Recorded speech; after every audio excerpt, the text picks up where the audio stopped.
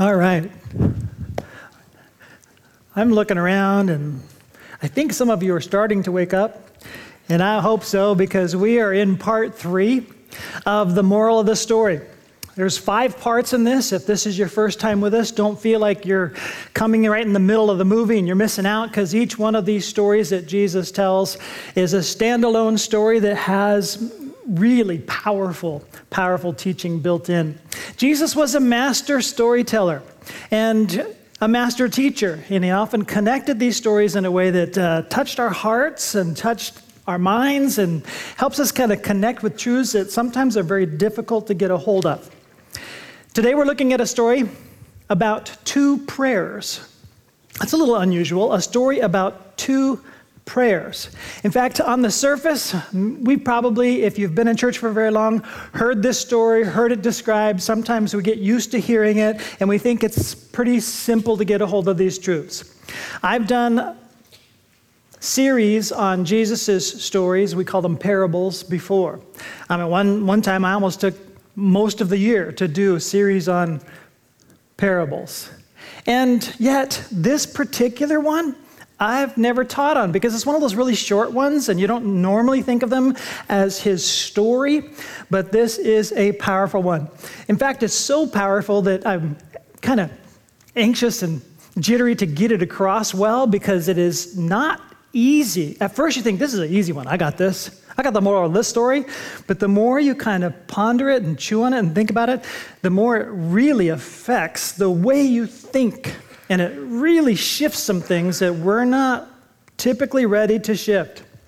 Now, if you've come here today and you're kind of new to the church scene, and maybe you even have a little bit of resistance to religion or religiosity and church going, hey, you've come the right day, because Jesus really kind of confronts the religious crowd and gets them to be thinking in terms that they're not comfortable with. And so we jump into a really interesting story. Luke is the one that records this story for us. In Luke chapter 18, we're going to jump right in, and here's what we hear Jesus say. 2 men went up to the temple to pray. I find it great that the way the team kind of puts things together, even the communion thought was built around temple themes. And so we've got this very large notion of the center of worship for the people of Judaism to come together. It was huge. A lot of people gathered. And Jesus is just telling a story about 2 particular people coming to that setting. And he's going to describe their 2 prayers, their 2 approaches. And there's going to be a surprise here. One, a Pharisee, and the other, a tax collector. So he's going to describe the prayer of a Pharisee and the prayer of a tax collector. Now, before we jump into it, if you've read the whole Bible, maybe you noticed, maybe you didn't, that you'll never read about a Pharisee in the Old Testament. And that's because there were no Pharisees in the period of the Old Testament. This is a religious group that developed during the period of time between the end of the last Old Testament book in its writing and before the New Testament period. Now, a little bit of history jogging here. In that period, we have the exile of God's nation because they were disobedient, and consistently so. Prophet hammered them and warned them, said this was going to happen, and they still didn't repent and turn back to God, and they were exiled. They were nationless. And in between the testaments, they return to their land. They rebuild the temple. And in between the testaments, you have that kind of revitalization of a moral sense. And there is this group called the Pharisees, which is a religious party, a small group of the mainstream that's trying to call the rest of the nation to let's keep ourselves firm, let's keep ourselves strong, let's make sure that morally we're looking to God. And so they hold up the law with this incredible meticulousness that is calling people to strict obedience to the law, because you saw what happened before, and so eliminate everything that is going to cause us to come down.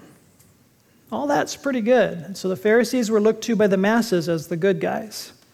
Jesus flips this in this story. One a Pharisee and the other a tax collector. The Pharisee stood by himself and prayed, God, I thank you that I'm not like other people.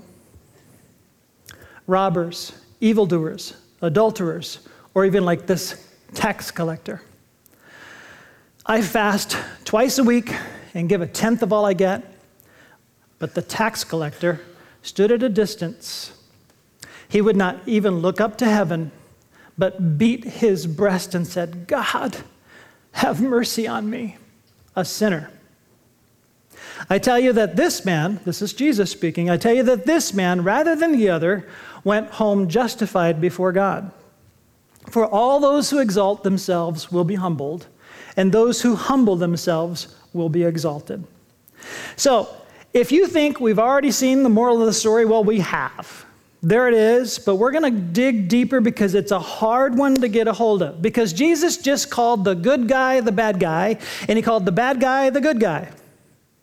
And it was messing with everybody's categories. Now, I think some people chuckled because they totally agree with those Pharisees who always make me feel like I'm the scum on their sandal, and they always think they're so great. And maybe the religious crowd is just getting red in the face, and others going, wow, this is controversial. And so you can see why crowds just gather around Jesus. Jesus is willing to step on toes and step on the power brokers of his day, whether it's the political power brokers or the religious power brokers, and usually they were one and the same in their setting. And he didn't care what those people thought when he would confront areas that he knew was wrong. And now he's confronting in a very stark way. And the general population, if you can imagine, if there's hope for a tax collector, then there's hope for me. A little background for a tax collector. What Jesus has done is taken the cultural values of the best good guys from their perspective and the worst of the worst bad guys from their perspective. We just got finished looking at the best of the best good guys who are calling the whole nation back to moral purity. And they were all about following the rules. They were so much about following the rules that they made up rules about rules. And you make up rules about rules to protect yourself from breaking the God-given rule. So here's a man-made rule that serves as a boundary, another man-made rule that serves as a guardrail, and another man-made rule, so just don't break through the man-made rules and then you won't cross over the God rule. And the problem became that as they created these barriers in rule keeping, they created a distance from the people. The people were having difficulty following these rules, and the Pharisees would look down their noses at all the people and say, you gotta follow these rules. And they began to view the man-made guardrails, the protections that they're laying out, their interpretations of how to follow God's rules, as on the par with God's rules. And Jesus clashed with them so repeatedly. Read any of the biographies about Jesus, Matthew, Mark, Luke, or John. You're going to see this clash between this sect of Judaism that made rules about the approach to God. You have to be good enough. You can't be breaking this one or this one or this one. You have to be good enough or judgment's coming down on you. And so this is the story. And then Jesus flips it on its head. Tax collectors, the worst of the worst, were considered the worst of the worst because the Jews no longer have their own sovereignty. They're waiting for a Messiah who is going to be the anointed king, who is going to redeem them and cause them to be world empire again. That's the way they're looking at it. And the tax collectors are the traitors who are extorting them of the money that should only be in their kingdom, pulling their taxes out and paying Rome. So you have Jewish tax collectors who, for the purposes of greed, don't care about their Jewish nationality, their Jewish religiosity, what people think about them in their own family, what people think about them in Judaism. And because they want to get wealthy, they found a path to wealth, and they're taking taxes. And pretty much you could extort just about as much as you wanted, and anything that's beyond what you got to pay to Rome, you get fat and wealthy. Jesus takes the worst of the worst and the best of the best in the cultural setting, and then he flips it upside down and says, this Pharisee who stands and prays this way is not justified before God, and this tax collector who prayed with his head down, beating his breast, oh God, be merciful to me, a sinner, is justified before God. And so there's confusion in the audience as to what Jesus is saying in this story. So it's really deep. If you try to figure out, what does it mean to be justified before God? What does it mean to approach God? How do you approach God in such a way that your approach is accepted by God? That's the question. And so point number one is the question. Let's say this out loud. What is the right approach to God? One more time. What is the right approach to God? I'm so glad you asked. We're investigating that question with this story. That's what Jesus is getting across to us, and it's confusing to the audience because it's not in the categories they're used to thinking. He's turning on its head a very common category of how to approach God. You got to do this and this and this and be good enough. And then if you do this and this and this and you're good enough, then you're justified before God. And that was the battle cry of the Pharisees. And Jesus is pulling the carpet right from underneath that and saying, that does not work. Now, it's a great question.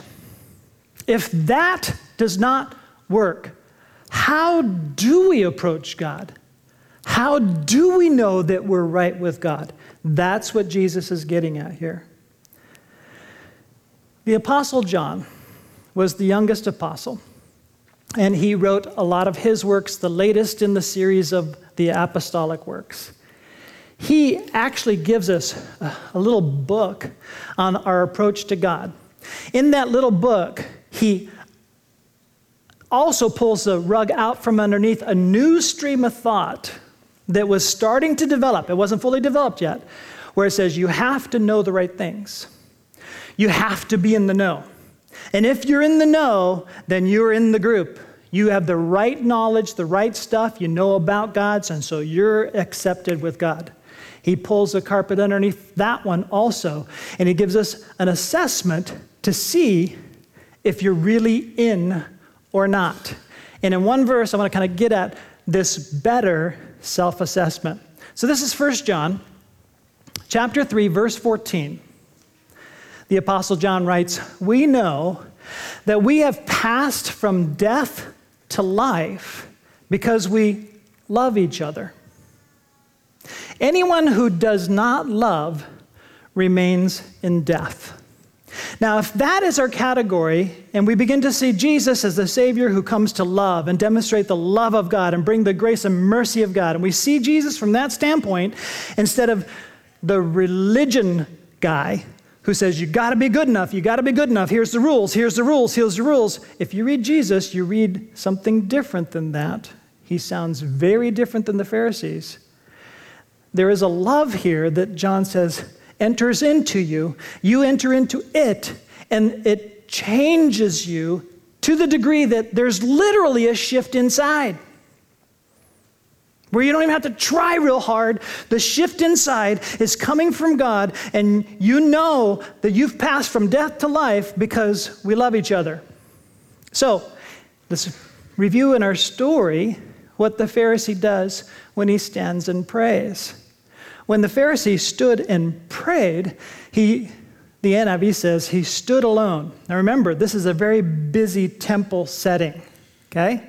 He stood alone and prayed. He's not praying this stuff we just heard about silently in his own mind.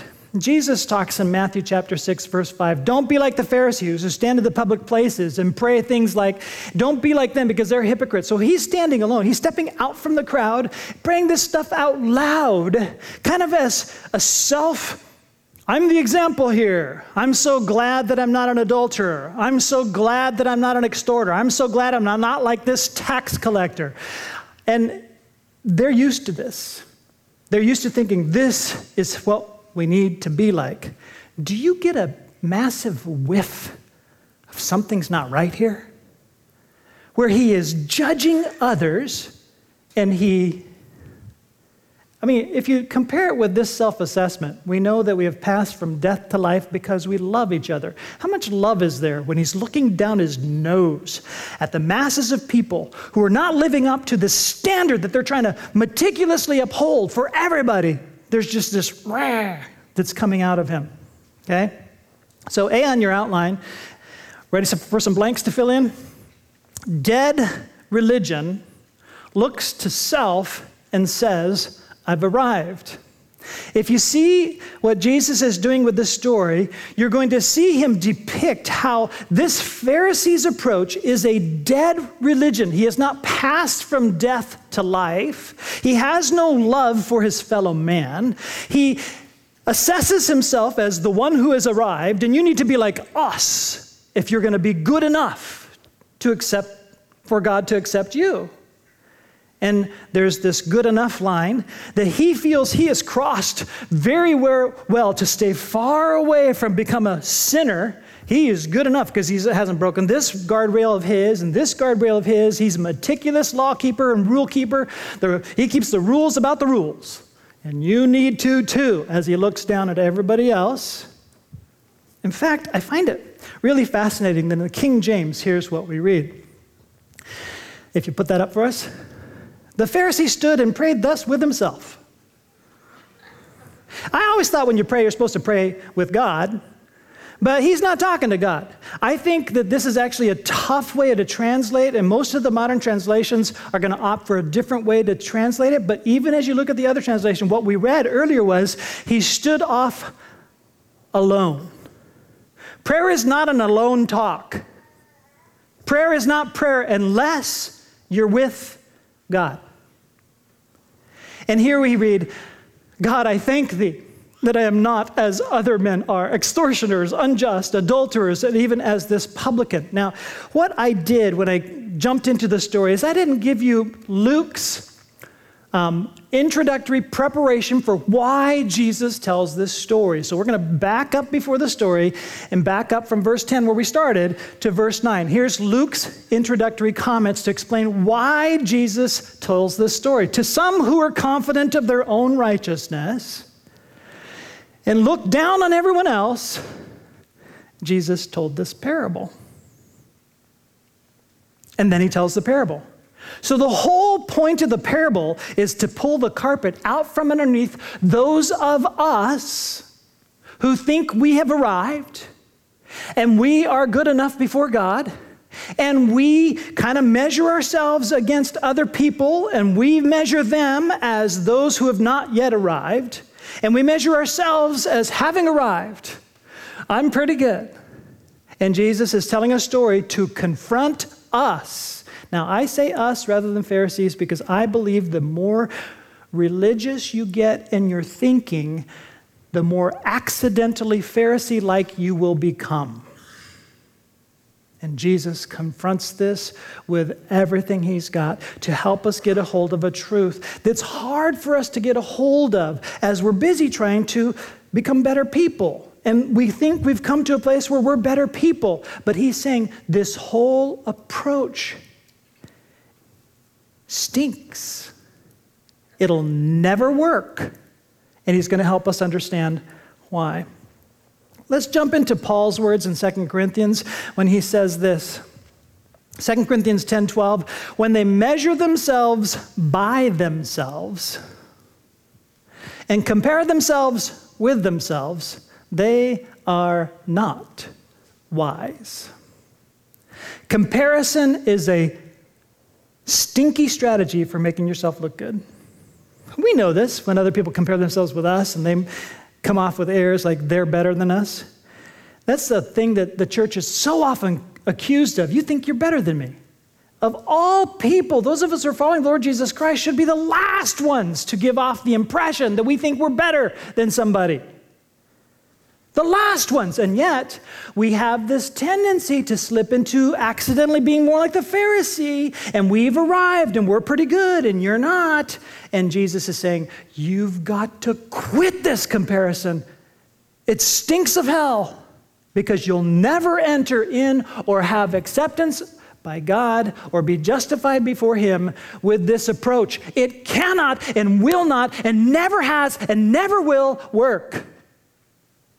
So we need to get a hold of this, and it's not an easy one to get a hold of. So let's remind ourselves of a better self-assessment. Again, in John's work, we read it. I want to just emphasize it right here. 1 John 3:14. We know. How do we know? That we've passed from death to life because we love each other. Anyone who does not love remains in death. So if you stand in prayer, and what's really fascinating, he stood alone in prayer, and then in the story, looking down on others. All right, so let's just pause and think about that. When you stand alone in prayer, looking down on others in your prayer, guess what? You're not praying, because it takes looking up to God to pray.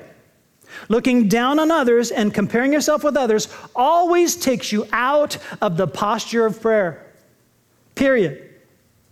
And this is a hard one for us to get a hold of. Looking down on others, even if you're not praying, is impossible till you have a right relationship with God, because God loves those people you are looking down on. This is a hard one for us to settle into, because every one of us is an accidental Pharisee. Every one of us can compare and feel pretty good about ourselves in comparison to someone else. And if you're measuring yourself before God by that comparison, I just want you to know, from God's perspective, it stinks. It is wrong. It is a wrong self-assessment. You are not yet in the stream of God's life and love, because that comparison, by definition, is not love. And Jesus says, if you want to follow me, step out of that approach. You have no business comparing yourself horizontally and coming out on top. Just compare yourself as you look into my face. And you will not have an arrogance as you look up before God. Period. So let's review point A and then add point B. A is this: dead religion looks to self and says, I've arrived. Look at the comparison now. The way to life looks to God and says, I need mercy. If you're looking into the holiness of God and the magnificence of God and not comparing yourself with others, the only correct way of assessing yourself is to say, I need mercy. Because holiness is holiness and we ain't it. Okay? I need mercy. The law of God, which the Pharisees are busy trying to uphold, it's great to uphold the law of God, but not with their approach. They're approaching it as if you can do this. We did it. You can do this. And here's this rule and this rule and this rule. Just follow the way we follow the rules. You can do this. And God says, oh, really? You're not doing so well. Just read Matthew 23, and Jesus just blasts away at these whitewashed sepulchres, tombs that look white and painted on the outside. Inside, you're full of dead men's bones. It just stinks inside. You make yourself all pretty on the outside, and you're doing this all for appearance, but inside is nothing but rottenness. That's God's assessment. Now, let's make it easy. Let's not go over all 613 laws of the Old Testament. Let's just pick 2. I mean, Jesus made it easy. When people asked him, what's the greatest commandments? He just said, all right. Instead of saying, greatest commandments, that's stupid. All commandments from God are equally good. He didn't say that. He says, yeah, the 2 greatest commandments are love the Lord your God with all your heart, soul, mind, and strength, and love your neighbor as yourself. Do these 2, and all the rest of the law hangs under it. Got it? Okay, love. Love God, love others. If you got this really down, you know you're in the right stream. You've jumped into the right stream. Your self-assessment is you've passed from death to life. Okay? Let's just take that. Love others. There's a book that my wife read recently, and she is all excited for me to read it. And it's a 2-word title. I haven't read it yet because I had other things on my list. I plan on getting to it. But man, the 2-word title is incredibly, incredibly convicting to me because I read this author's previous book. This author is Bob Goff, and a book that he wrote that I've already read is simply called, a 2-word title, Love Does.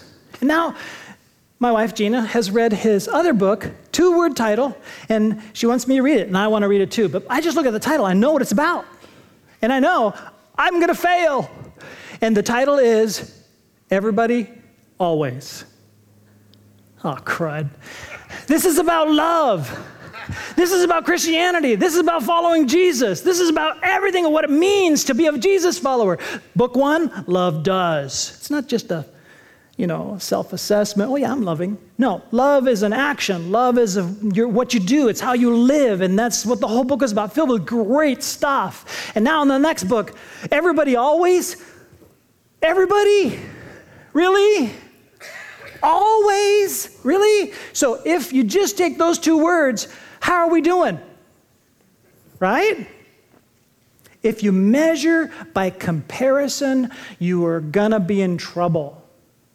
So where do we get the ability to step into the way of life? It's not gonna be self. Religiosity is God talk, self-help. And when self is the problem, self is not the solution. Just because you make it God-ish, okay, here's God's rules, here's this, do that, you'll please God. If you just try harder, good luck. Everybody always. Let's just pick one rule. Do you love everybody? Do you love everybody always? And this is pass or fail. I fail. Do you fail too? Okay, self-help and the self-acceptance approach before God does not work. God says that stinks. You have sin in you. That's the problem. That's why I gave you the law, to see it, to look into the mirror and to go, God, be merciful to me, a sinner. That's the appropriate response. And Jesus took the bad guy and says, of these 2 prayers, the bad guy went home justified before God. Now we need to get into this next question. Would you read this out loud for me? Point number 2. Ready? So how does this work? How do we pass from death to life? What does it mean to be justified before God? Now I want you to read it like you mean those questions. Ready? Let's do it again. So how does this work? How do we pass from death to life? What does it mean to be justified before God? I'm really glad you asked, because that's what we need to figure out from this parable, and that's what Jesus is trying to get across to us. And so many people who go to church all across our nation have this wrong. Here's what Jesus said. I tell you that this man, rather than the other, went home justified before God. For all those who exalt themselves will be humbled, and those who humble themselves will be exalted. This is a really, really tough sentence. It's a really tough concept for religious folks to get a hold of. How could it be that the worst of the worst, traitor of all traitors, sinner of all sinners, the one that doesn't care about godliness or religiosity, who should be the guiltiest of all guilty, how is it that he could go home? It doesn't say that he's forgiven and going to heaven. It's talking about going away from that prayer in the temple, justified before God. And that term, justified, is a huge theologic term. And so we want to spend some time getting a hold of that. On the next screen, I'm just trying to give you what it means theologically. A person who is justified before God has been made acceptable to God by God's gift, by God's judicial decree. Now, this is a huge theological statement that's boiling down everything the Bible says through Paul, through Jesus, and the New Testament word, which is translating the Old Testament word, and is here translated justified. It's always been the acceptance by God is by grace. It's always been, God says, if you come to the temple, you're a sinner. You're going to need a sacrifice.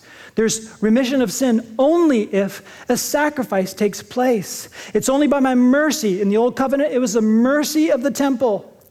Justified is a relational term, and it's a legal, fiduciary judgment term. So I want you to picture a gavel. At the end of time, there is a judgment.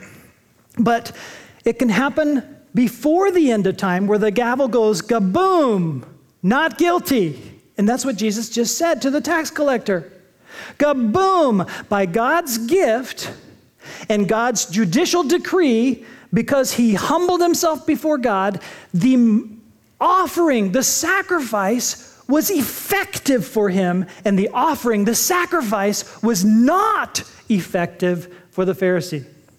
Because he keeps thinking, I'm one of the good guys. I've earned it. And God says, you can't earn it. Only by my favor can I make that judicial decree true for you, and you can enter into a relationship through covenant with holiness only at this provision, which is outside of yourself. It's not something you can pull off on your own. This provision is outside of yourself. It's my gift to you if you humble yourself to receive it. It's always been that way, and the Pharisees got it all wrong. And so, to expand on this a little bit more, here's an expansion of the definition. Our sin is atoned for by mercy, and new life is given by grace. Christ's voluntary sacrificial death is enough to pay everyone's penalty through God's mercy. And his resurrection is enough to give us his life by grace when we unite with him by faith. Now, this Pharisee and this tax collector, this is true, but in the old covenant relational system through the temple sacrifice. Jesus came to fulfill that so that that is effective. It's all about Jesus and connecting with Jesus. Those people pre-Jesus connected with Jesus through the Old Testament sacrifice were snapshots about what Jesus was going to do once and for all.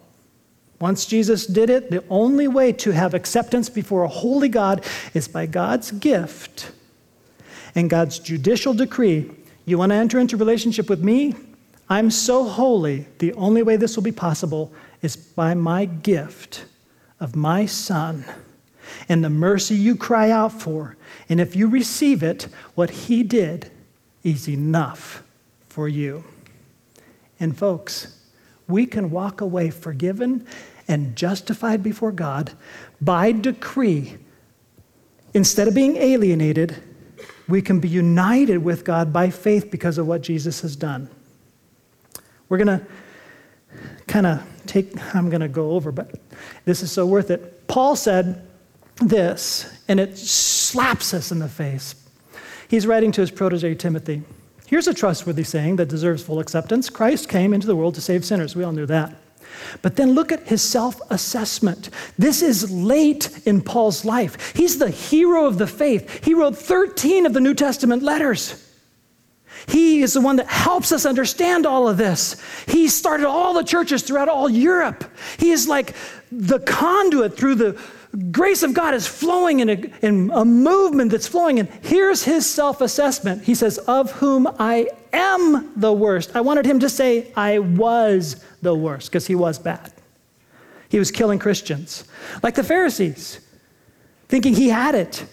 But he continues, even after years and years of service, to self-assess in a way where he can honestly say, I am the worst.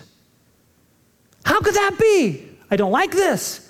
But here's how I'm putting it together for you. The moral of the story now is going to go way beyond what you think it is. Rather than seeing ourselves as better than other sinners, can we see ourselves as the sinner Christ died for? He died for you. In other words, your sin put him there. You still sin. There's still sin in you. Your sin put him there. An accurate self-assessment always measures by this grace what it costs to save you, what it costs to save you, what it costs to give you mercy, not by comparison. And it moves us to ask for more grace. There's never a time where we don't need more grace. So we come to him every day. God, have mercy upon me. I need more grace. Let's finish with this prayer. I'm going to have you read it quietly first. And then if you're willing to pray it, this is a lot more wordy than God, I'm a sinner, I need mercy. Okay, so read this. Let's stand together. If you're willing to confess this out loud because you want to be justified before God by his gift and by his mercy, we're just going to admit we need to humble ourselves and ask for mercy. Would you read this with me? But you have to engage your faith to make it yours. Let's pray it together. Ready? Dear God, I humble myself before you. I'm sorry for the way I compare myself with others and judge wrongly. I tend to think about how far off they are and how I've arrived, but I have not. I do not have what it takes to love everybody always. Have mercy on me, a sinner. Thank you for your grace and mercy, loving me enough to send rescuing love and life that transfers me from death to life. Please give me your love flowing through me, demonstrating that I have passed from death to life, loving you and others because you first loved me. In Jesus' name, amen.